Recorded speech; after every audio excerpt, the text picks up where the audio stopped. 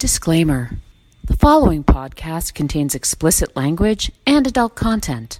The content may offend some listeners. Relax and don't be a hater. Hello. Welcome to a Walk in the Park podcast. This is Ris. And this is Babs. And in our podcast, we talk about life, liberty, and the pursuit of wine, cake, laughter, friendship, success, families, fun. The extraordinary. We're happy you're listening. I can't stop laughing. I love it. Let's just get this walk started, baby. Woo woo! Guys, how do you talk about life when you haven't even lived at all? And how do you talk about love when the only thing you love is your dog? I don't know. This just my 2 a.m. song. And the preview. In this episode, we are once again focused heavily on politics and the state of our union here in the United States of America. We do talk a little bit about what it means to us to have a political affiliation, but if you do not like politics, do not like listening to politics, don't want to hear Ris and Babs' opinions on politics, then don't listen to this episode. If you do, please listen and enjoy. We've reached an impasse, an obstacle, a hurdle, a challenge. Well, for example, bless you. Thank you. I sneezed before you. want to talk politics. You did. I thought you said you had a sneeze coming on earlier, and then you never sneezed. It happens. Okay. I have that mind control. Oh, excellent. Just kidding. Transcendental Oh my God. meditation. That's right. Which I don't do, so... Anywho, as this is the year 2020, this is 2020. 2020. This really 2020. is 2020. Uh-huh. We have a presidential election coming up. Quite possibly, well, I'm going to say the most important one in our lifetimes. Yeah. Oh, yeah. And one of the most, perhaps, important ones in the history of this country. Yeah. Because Donald Trump is a menace to the human race. Yeah. But we don't want to really talk. Well, I want to talk about it, but I'm not ready to fully talk about it. Okay. And you don't want to talk about it right now. Right. So let's just talk about what we think we're going to talk about. I'll tell you what I think I'm going to talk about. Okay. I'm going to explore on the podcast this year why I vote Democrat. And I think that's going to be my base. Okay. It's just going to be me thinking about and putting into words why I vote Democrat. And I have voted Democrat consistently since my fake 6th grade election with real voting machines in Stoughton, Massachusetts in the 1984 Reagan versus Mondale election. Oh my God. Now, if you want to talk about optimism, hopefulness for the future, my 6th grade class voted for Walter Mondale. Oh my God. There were like a couple of holdouts, I think, who voted for Reagan. But yes, so I want to explore that because one of the things I like to do is with my friends that vote Republican or my family that votes Republican, I like to understand why they do that. Right. I think we have these misconceptions about what each party actually kind of represents anymore. I'll just throw out one high-level example, which I don't even know if Republicans still think this way, but historically, it's been my impression that people who vote Republican will say, well, I'm a fiscal conservative. And to me, that means that they think that the Republican Party is more responsible with money. And I just don't think that since Reagan, that has been true. The only president since Reagan who has had a budget surplus or balanced the budget was President Bill Clinton. Yep. And Trump has set historic deficit levels, and I think maybe the national debt is at an historic level. Yep. And it wasn't just Trump. George W. Bush also did this. Obama also did as well, but some people will actually give Obama a little bit of a pass, because if you look at his administration, it was the early years when he was trying to get the country out of the savings and loan crisis that happened or started under the Bush administration, the recession that triggered, and also the ongoing costs of the war, which were started under the George W. Bush administration. Right. So to me, I'm like, well, if fiscal conservatism or responsibility is why you vote Republican, then I just don't understand. This Trump administration is very fiscally poor. They're doing a poor job. They're spending far more money than they actually have. And I don't like that personally, but what I hate more is I think it's hypocritical, or just very uninformed for anyone to think that the Republican Party is the party of fiscal responsibility. Okay, there you go. That's just an example. But maybe Republicans don't vote thinking that anymore. I don't know. I mean, I feel like Republicans don't like to fund what they consider social welfare programs. But really, besides Medicaid, like, there are no social welfare programs that I think come anywhere close to the amount of money we spend on things like defense or Which, by other the way, things. side note, we're at a historic low with that right now, with the spending on defense. I have not read that. Yeah, apparently our current president has pulled out a lot of that. I would have to research that. I can work on that. Yeah, it also doesn't sound like something Trump would admit to doing, since he claims he's pro-military. Maybe it's historic low as a percentage. Maybe. I don't know that it's as an actual dollar amount.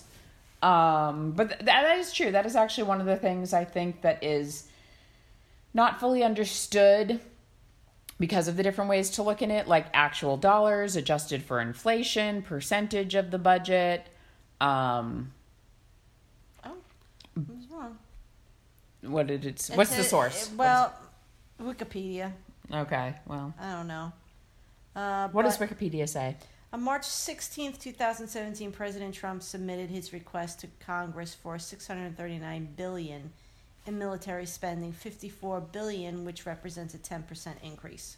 Yeah. For fiscal year 2018, as well as $30 billion for 2017, which ends in September.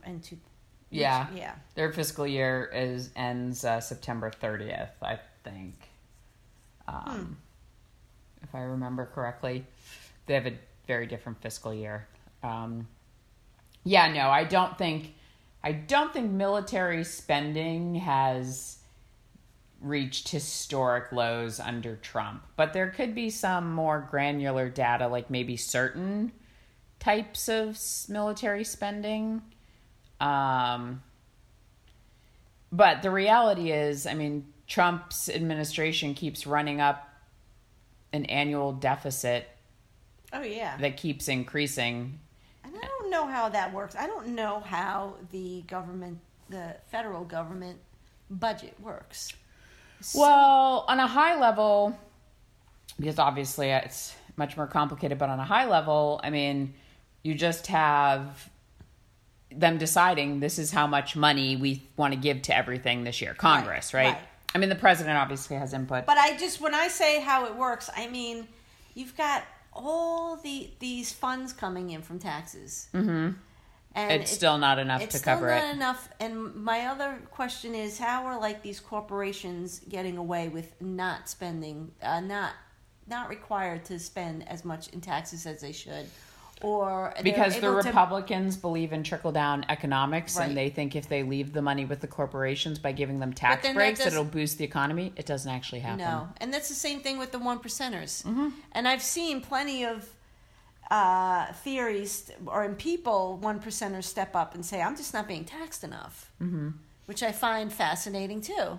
Well, the interesting thing is the 1%ers pay in actual dollars a lot of money. Right. I mean, hundreds of thousands of dollars, if some of them not millions. Right. Like, literally, Yeah. they pay a lot. It's just as a percentage of what they can afford, it's relatively small. Right. Like, the Republican tax breaks benefit the 1%ers in the upper middle class. It does not benefit anybody or it benefits far less probably anybody personally or married filing jointly who makes less than $250,000 a year, $200,000 a year maybe. I mean, like, the actual money you're saving by those incremental tax bracket things is not as much as it is for the people who are paying more. Theoretically, but so the United States borrows money it sells its debt, and that's how it gets the money. That's why, like, China owns a bunch of our debt. Yep. And I mean, It's crazy. and also other things in this country do too, like pensions, mutual funds, because they're getting, I guess the money they make is, because they're being paid interest. Like, this country pays hundreds of billions of dollars a year on its interest payment on its debt. It's crazy. Yes, it is crazy. And I mean, what of course originally allowed this to happen was whenever we moved off the gold standard, which I can't remember, because then, like, they can literally just print money. Right. It's not tied to anything. Right. Even if it's not actual paper money printed, but like on paper. And so, yeah, we just spend more than we have, obviously, which is the deficit. And every year the deficit just keeps adding to our national debt. Right. And I think the foreign-owned percentage of our national debt isn't super, super high right now. Maybe it's under 10%. But there is always this talk about, like, if these foreign countries call in the debt, they're like, you have to pay us. Like, where's the money coming from?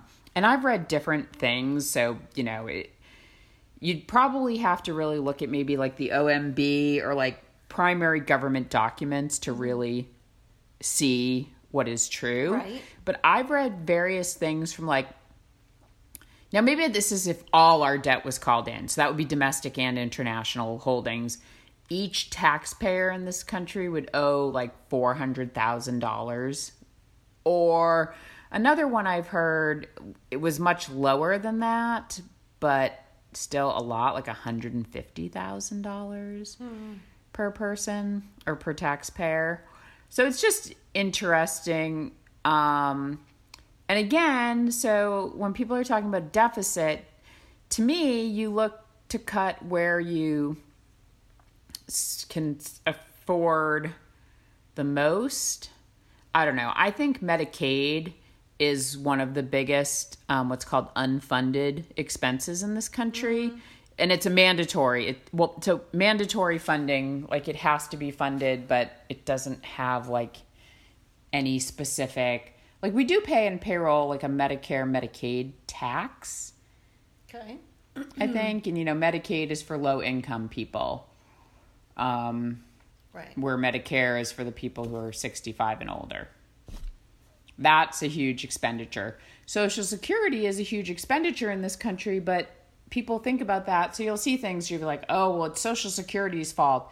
But Social Security is actually funded partially by payroll taxes. Right. So in a way, it's like, that's fine. That can be the biggest program in the country, but it's also funded. Yes. Military spending, which is, as far as I could see, was the second biggest area of spending in this country, is not funded. It's only funded by our tax dollars that are not specifically earmarked. Like, Social Security tax is an extra tax on top of income tax. So it's like the military doesn't provide any income to the federal government to cover its expenses. But Social Security at least does. Right. Now the problem is with the boomers, I mean, it's like you don't have enough people paying into it now to support it. So, like, before you and I are eligible for it, it'll probably go broke. Wow. Yeah.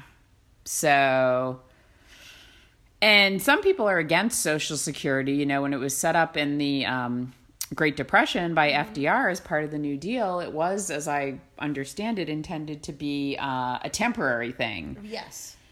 And of course, really what we've seen is, and I try to say this as non-judgmentally as possible because, I mean, I understand financial stresses. I've certainly had them over the course of my life, but people don't save enough for retirement. Right. They're living longer. Right. They don't save. And like, if you didn't have Social Security, like what would happen to this aging population? I have an aunt who's going to be 79 next month.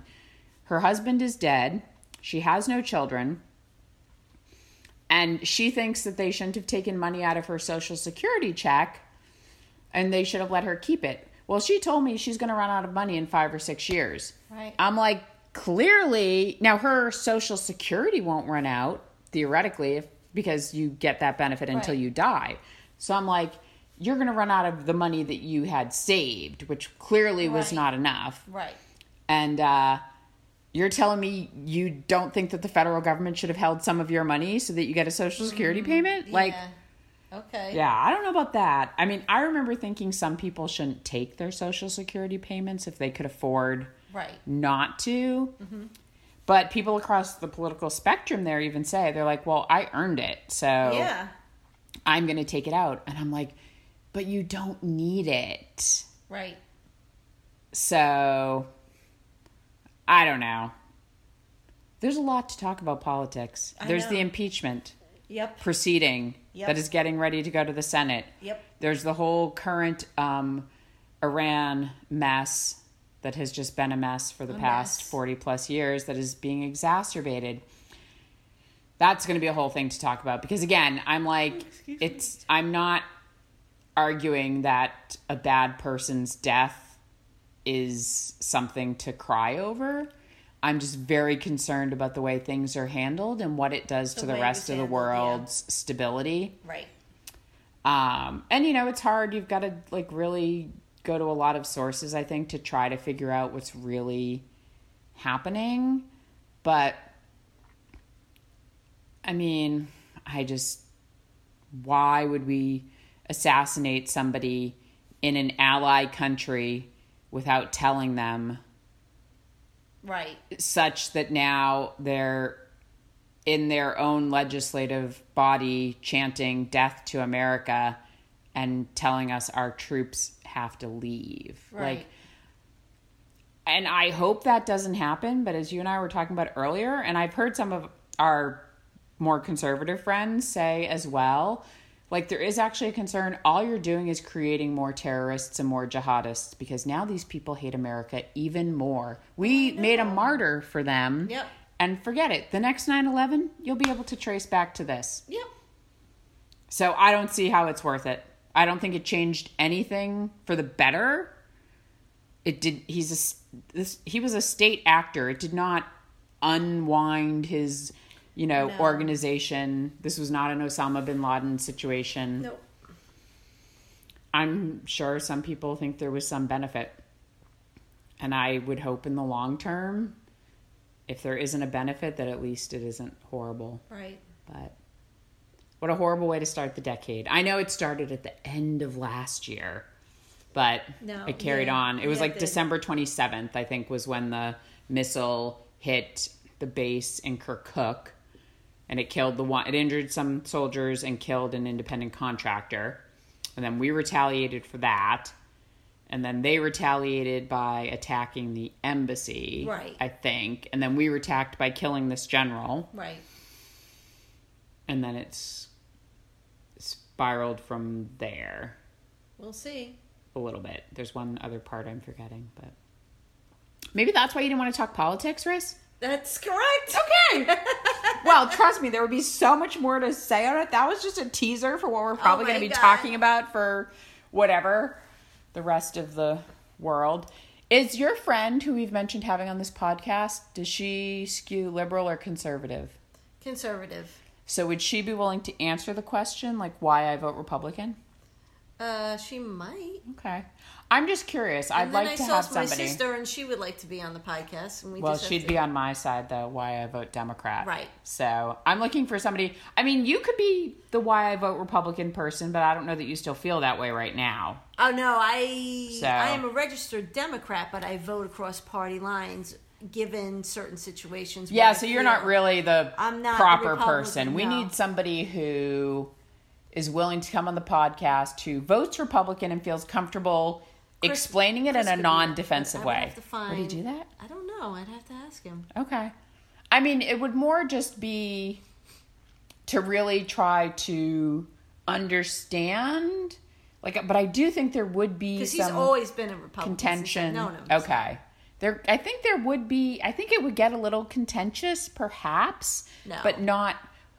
If I'm involved, it might get. No. Well, but what I mean is just. There could be some assertiveness in trying to say something. I wouldn't want to offend anyone. For example, when you said military spending at a historic low, I was like, I'm not sure I believe that. Right. I might say some stuff like that. I don't know why I even thought that. I'm sure Fox News is saying it, for heaven's sake. I'm sure it's somewhere, and I'm not sure that there isn't a way of looking at it where that would be a truthful statement. Right. So that's what I mean. It's people are like, CNN's a liar, Fox News is a liar, la, la, la. I'm like, actually, they're just kind of they're not messing, but they're not presenting the full facts to give the full picture. They're picking something that's accurate and not giving it context. Yeah. They're allowing people to be misled. Like I said, there may be something somewhere that it is something about the military. There is a historic low. Maybe. Yeah. Maybe it's pay increases to service people. Right. Maybe they're supposed to get it every so often and it's not happening. Or in the military, it could be Veterans Affairs. Although I feel I've read Trump is, not messing with that. If anything, people have told me he's being supportive. Yes. But still, it could be something like that. Funding of veteran affairs clinics are historically low.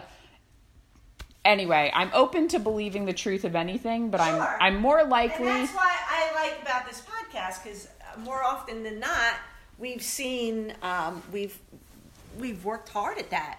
It's a fact that we're trying to find out if it's true or not and where it came from and why, and I think that's important. And you just don't have to get so worked up at the possibility that your facts might not be accurate. Everybody out in the real world who's on TV or is freaking out online, I just don't. I mean, some things are really upsetting. Right. It's true. But I don't know. They're not. I always put it this way.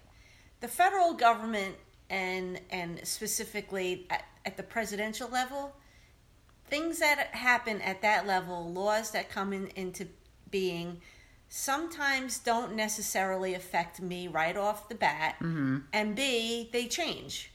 There are some bigger things like Roe versus Wade. Right. That could potentially be bad. Right. And I'd be the first one, up there on the hill supporting Roe versus Wade. Right. Because even though I don't necessarily agree with abortion, I would never tell somebody else what to do. And I don't particularly think that a bunch of men in the government have any right to tell me what I should or shouldn't do. Yep. However, it's just the point I'm trying to make. Things that happen at the top don't necessarily affect me personally right away, and I'm not going to get wound up over it. I think a lot of people get wound up over things that don't necessarily affect them right away. Or may not ever. Agree with that statement. It's actually how I've thought. It's a position of privilege. I think that because some things do affect people dramatically. And I think you've hit on perhaps one of the key differences between the Trump administration and every other previous administration, be it Democrat or Republican. Who he is just grates on, offends, disconcerts, works up people because that's what he does. Yeah. He's a bully. He's a crappy person. He's a blowhard. He's all of these things. And he's not very smart, and I think that's really the main thing. He isn't. But he would tell you, he has great brains. He's the smartest person who's, ever lived. He doesn't want to say it, but his IQ is higher than, Albert Einstein's or something. Yeah. You're right. I just think he is an instigator, a bully, a horrible person, and that is what is making the reaction to him far worse. If he was not the Twitter idiot, if he was not who he was, and everything was unfolding as it did, as it has, I'm not sure it would get as much... what's the word I'm looking for? That's not the way to say it. I just don't think we'd see people as riled up. I think who he is and how he behaves makes it worse. So, which is why he's just got to go so we can get back to a little bit more of a semblance of normalcy in this country. Right. I do think there are things like stacking the Supreme Court with conservatives who may overthrow Roe v. Wade. I do think stuff like that could have serious long-term that makes just the whole climate of the country less safe for all of us, whether it be mentally and emotionally or literally physically. Right. For you and I think physically it doesn't affect us that much. Right. I think mentally and emotionally we have the luxury of tuning it out. Yeah.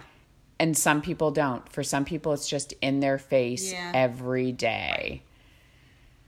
And who wants to live like that? Nobody wants to live like that. No. Well, that's depressing, so. And then there are some people who don't have any of the facts. And they're going just based on opinion. And I've run into those people, too. Fear. I'm saying it's based on some type of fear. That it's somehow going or insecurity. Yeah. I don't get it. It's called narrow-mindedness. But it comes from a certain place, and it doesn't it doesn't automatically come from the place of that person is a bad person. Some people are bad people, whether they're open-minded or narrow-minded. But I do think that when you're coming from a place of fear or insecurity, you're not going to be that better person. That's correct. Regardless of what end of the political spectrum you're on. Because you're going to be defensive, you're going to be nasty, you're going to be looking to hurt people. Mm-hmm. You are probably going to be at least temporarily more closed-minded. You're not going to want to hear something that makes the other side seem less evil. Right. I mean, I think Trump is completely underqualified, incompetent, and a danger. I do not think he should be reelected. But I've been able to recognize some of the things that have been accomplished under his administration that I hope end up being of benefit, like the criminal justice reform bill. Right. I do think that's a little ironic, but I'll take it because ironic in the sense that, as I recall, a lot of this legislative, like sentencing, like mandatory minimums and all this three strikes you're out stuff actually came to be under the Bill Clinton administration because the Republicans were saying the Democrats were soft on crime, which is their constant refrain. Right. Even though that really is not historically proven, but that's just what they want to do. And like Michael Dukakis letting Willie, what's his name, go on furlough, and then he raped and or murdered that woman. I don't remember. Yeah, that was back when that came out when Dukakis was running for president in 1988, and Massachusetts had this prisoner release program where they tried to like let people out into society on a temporary basis. And I can't remember the guy's last name, Willie something. And so, but that's another kind of, I think, misconception. But so technically in that scenario, the Democrats were tougher on crime than the Republicans, and now the Republicans are walking it back. I agree with that. I don't know that we have to have certain types of sentences for nonviolent offenders. I mean, so many people are in prison because of drug offenses. Yeah. Which, again, you could argue does have a systemic impact that is negative. Yes. And that should be dealt with in a, hopefully productive way, but I'm not sure putting people in prison for that. But then, so you have the contractors that build the prisons, the people that run the prisons and keep them open, and they want the prisons full because that's how they make their money. And they want to keep having to build prisons. So they'll have a lobby in Congress, saying, you shouldn't have done this, or you shouldn't be doing this. Yeah, but we have way too many people in prison. We incarcerate more people as a percentage of our population, or maybe even in total, than any other country in the world. You know what? And it's funny. This can get into a whole nother thing about gun control. And I was just telling my husband the other night, you have to help these people who have mental disabilities, whether they're using guns or homeless people on the streets. Like, they don't have to be. Yeah. Like the drugs, the homelessness, the sickness, the mental illness, it's become quite epidemic now. And these people need help. Otherwise, they're just incarcerated. And that's just not the place for them.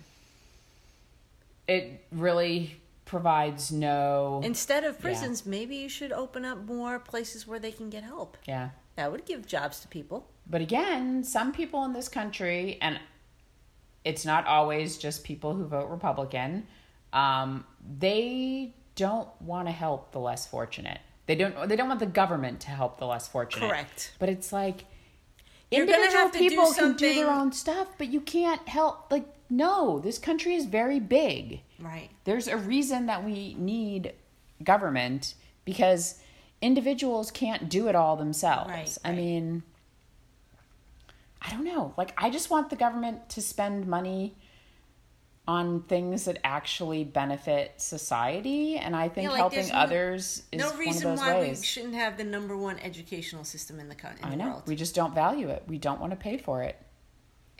I don't know why. But most of our taxes go there. No, not to education. They don't. It used to be. No. Used to be. I know in Jersey. Okay, state. Maybe by state. Okay, I'm talking federal government. No, yeah, expenditure. You're right. By state, I would think that in places like Jersey, that's where most of the money goes.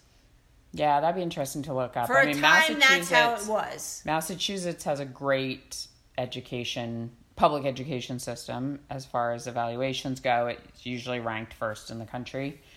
And but I don't know how much money they spend. And again, but Massachusetts is relatively a small state by population. Right. So that's the other thing Jersey. too. Well, and that's the thing. It's easier. So like, we're a country of 350. They have the highest taxes almost in the country. Well, that's why they can afford to spend the most on education, because they have the money. But they're also the most broke. Like that. That state's got so many financial problems right now. It's really unbelievable. People, all my friends want to leave. Wow. The taxes are too high. Well, it's the same thing in California. The taxes in California are outrageous to me. Yeah. It's probably why we wouldn't ever move back there. Not while we're having to pay taxes anyway. Maybe when you're old. Right. I don't know. But it's the same thing too. Like, so this is a very big country, and the states are supposed to do their jobs. But it's why I think, other systems in other countries work better, because they only have like 3 or 4 million people. It's much easier to organize things for 3 or 4 million people than 340 million, Right. So, I don't know. Another thing that people say is, Trump said this, like, he, wants the federal government to be smaller. And all Republicans do that. I know, but and it's the irony, so weird. He was never a Republican prior to this. I know. That's a whole nother topic. But with the government being smaller, so one of the things, and just talking about how large our country is, like 350, maybe even 360 million people now. Like, the last statistic I saw was there are about 2 million people on the government payroll. Okay. I'm like, that's less than 1% of the population. It seems reasonable to me that the federal government can employ less than 1% of the population. Like, yeah. I don't know. Anyway, we're meandering quite a bit, aren't we? Yeah, we are. It's comprehensive, because in 10 years, when this podcast is a success, then we will look back, and this whole article, such as the New York Times has, 33 ways to remember the 2010s. Okay. It'll be our ways to remember the 2020s, Ris. Oh, okay. I like that. Yeah. Boom. Boom. Done. Good enough for now. Good enough for now. Writing this song, words won't come to my head. I am lying in bed, it's hard to breathe. So after listening to this first part of the podcast, you've probably realized that I, Babs, am perhaps a little more worked up about things right now than Ris is, and that's okay. In this audio diary, I wanted to take a macroscopic or higher level look and just share a little bit about why I vote Democrat. I feel like I've always known internally why, and I've just never actually perhaps thought about expressing it in general terms.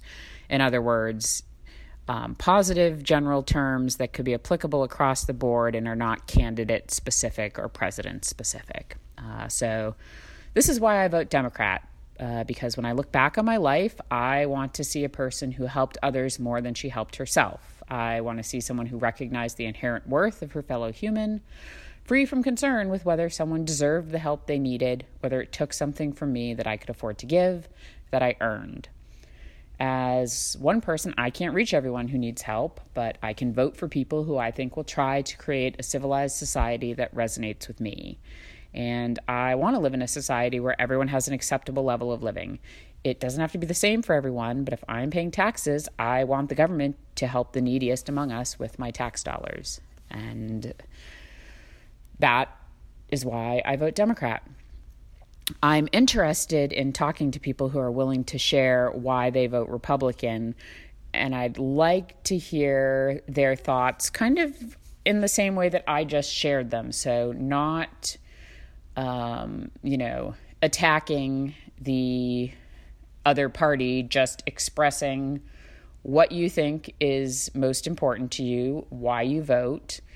And again, not specific to candidates. So I don't want to hear from people who are, say they voted for Trump because they hate Hillary. That's not a good reason to me. That doesn't explain to me why you vote Republican. That explains to me why you perhaps vote based on whether you like a person and don't consider whether they're qualified or can do a good job. I have some theories on why I think people vote Republican, and I'm going to share a couple, and I don't know. I'm open to being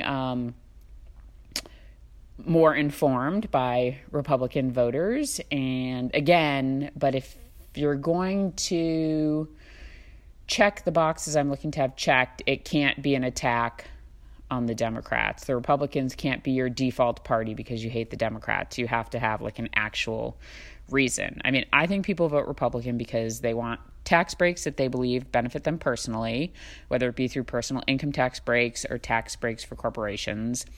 I think their default belief is that people who collect government benefits are lazy people intent on defrauding the system, and that just irks them. Yet not one person who has ever mentioned this casually to me has ever provided any empirical evidence or even indicated that they've done any research into the matter. This is just their impression.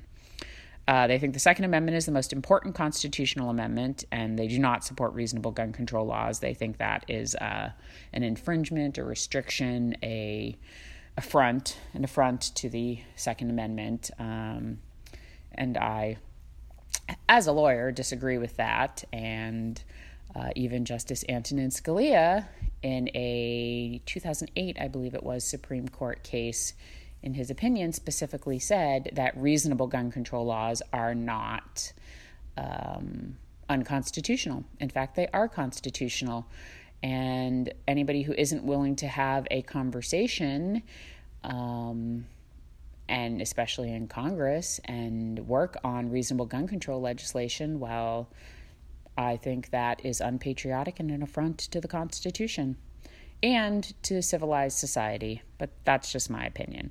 I think people who vote Republican think that there should be less government. I think they think that the Republican Party philosophy is the one that promotes religion and family values. which makes the election of Trump just that much more confusing. And I think they think that the immigration system in this country is broken and that keeping people out of the U.S. should be a top concern. And I think not all, but I think a lot of people who vote Republican have not traveled or ever traveled extensively outside the U.S. So I'd just like to know why people vote Republican. I guess one more thing to share on that is that people think that Republicans perhaps are the fiscally conservative, fiscally responsible party. I guess maybe some people thought Ronald Reagan was a fiscally responsible president, but he actually, and I got this information from a website called thebalance.com, added $1.412 trillion in deficits, almost doubling the debt. He fought the 1982 recession by cutting the top income tax rate, and he also increased government spending by 2.5% a year. And basically, many of you of a certain age will remember or are familiar with the term trickle-down economics, which said that the Reagan and Bush tax cuts should have helped people at all income levels, and instead the opposite occurred. Income inequality worsened. Between 1979 and 2005, after-tax household income rose 6% for the bottom fifth. That sounds great until you see what happened for the top fifth. Their income increased by 80%. The top 1% saw their income triple. Instead of trickling down, it appears that prosperity trickled up.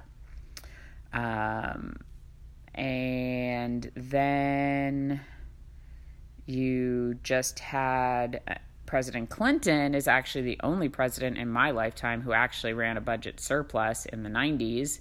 And then, of course, the deficit started ticking back up under George W. Bush, I think largely due to the war, starting another war over in the Middle East.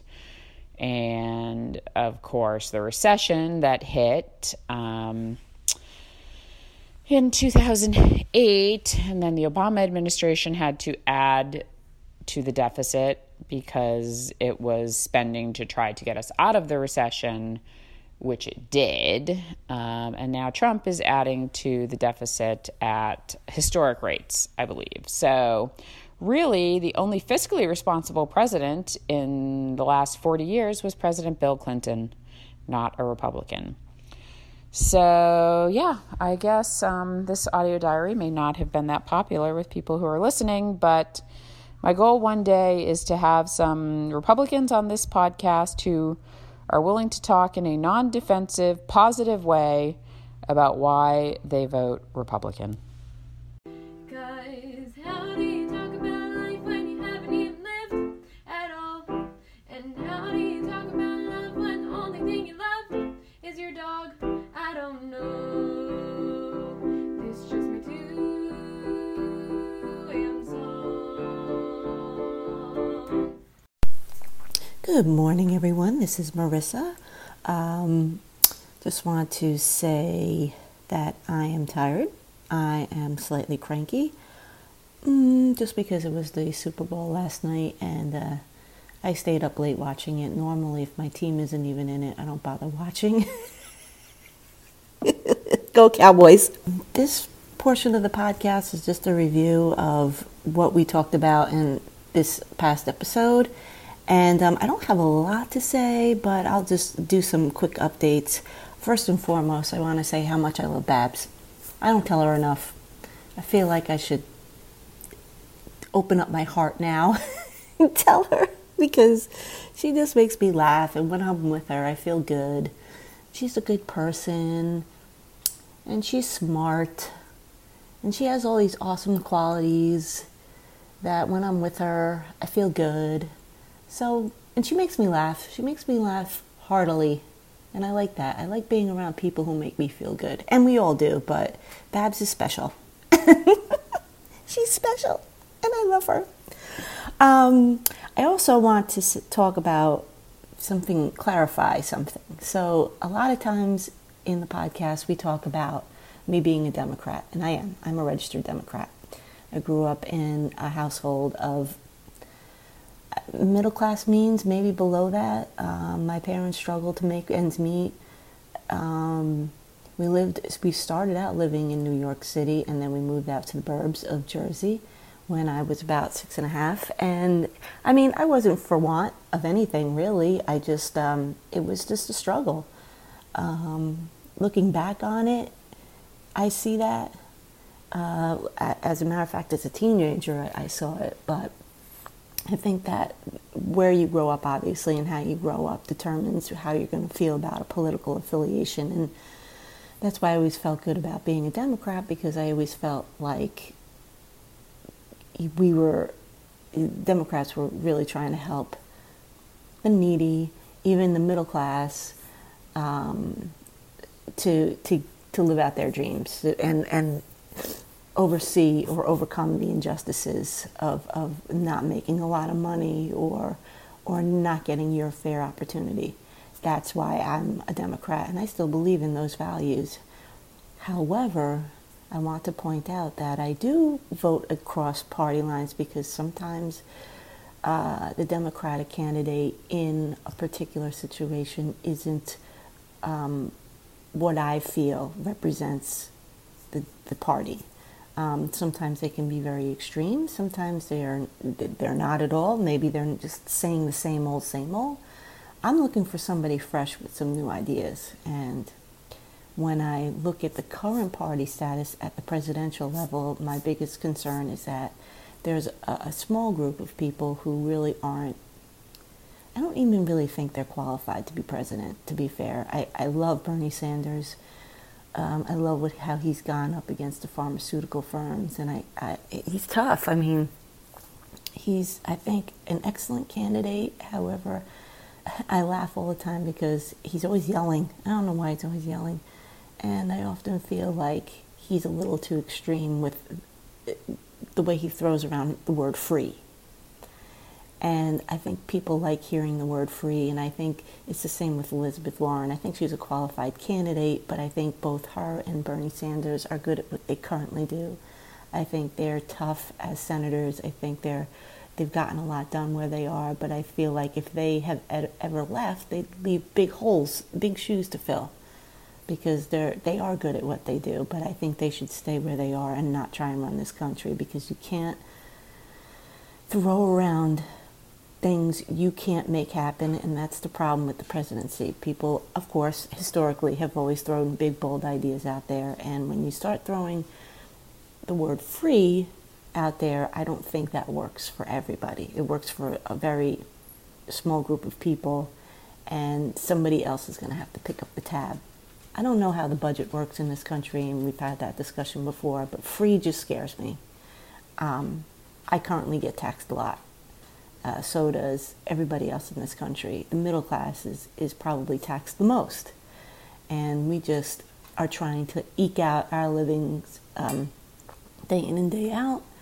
And we work hard at it. And we try and save. And we desperately try and get our kids off to a decent college so that they can have a better life. And it's a cycle. But I just don't feel like, when I listen to certain candidates up on that stage, that they completely and utterly understand that. And maybe they do, of course, but when you start throwing the word free around, it scares me a little.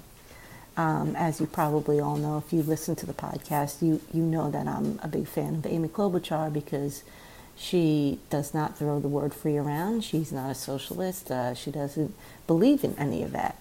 She knows that this country just needs some changes that'll work for everybody, including the wealthy. I mean, she's not taking the wealthy out of there. They make their fair share of money, but the tax brackets just need to be changed, and we can get our kids to school, and we can do what we have to do as Americans to successfully live out our lives well. So and she just doesn't make any bold promises, and she doesn't throw the word free around, and I just feel like she is a solid candidate. She's not nuts. Let me make something very crystal clear. I have yet to hear her say anything weird or nutty. Everything she says is level-headed and is doable. And she is, again, if you go to congress.gov and you look up some of these other people on that stage, she's the only one that has written and introduced and successfully passed over 100 pieces of legislation. That's huge. That means that, to me, she's working across party lines to get stuff done for people. That's what politicians are paid to do. Okay? Just want to make that crystal clear. So enough of that crap. Let's see, what else? The big thing right now going on is the impeachment process, and the only thing I could say about that is I'm kind of over it. And when I say I'm over it, it's not because I've watched it from the beginning, and I think it's a necessary evil. This president broke the law. However, I feel like many other presidents before him did something similar. They just didn't get caught. We know the presidents who got caught and were impeached or left office. So I think it was it Jackson, Andrew Jackson, Johnson, Bill Clinton, and Nixon. I think that's who it was. Nixon just left office, but the other three were impeached, but not taken out of office. So this president, I think that all we really have to do is find a good candidate for the Democratic Party. And vote them in, or impeach President Trump and pray that the laws prevent him from running again, so that if the Republicans decide to take up their own search for their own president, that would be fine with me too. So I think that's something that Babs and I have to look into. I don't know if we talked about that yet. So I'll make it a point of researching that, because people have talked about it, but it hasn't come up yet because he hasn't been impeached. He hasn't been removed from office. So I wonder if he can run again, which would be weird if he could. So anyway, that is my thought on the process. And I'm kind of over it. I'm kind of over everybody arguing the Constitution, because it is the law, and let's face it, in law, you can find two sides to what's written. I mean, yes, there is right and wrong, but if you dig a little deeper, you can make a case for anything. And so that's what makes this a circus for me. If you're a really good lawyer, you'll make a circus out of it, and that's what's happening. I hate to say it, but it's true. Anyway, that's my update. I'm sorry I'm a little low-key, because I just woke up and I'm having coffee, and I'm trying to get this onto our website and ready to go for you guys, for your listening enjoyment. So I'm going to go back to my coffee. I'm going to go walk my dog. He's looking at me like I'm crazy. And I thank you for listening. Speak to you all soon. Bye.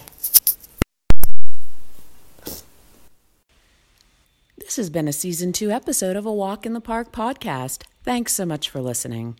If you like what you heard, please head on over to Apple Podcasts or Google Play to rate, review, and subscribe. We'd really appreciate it.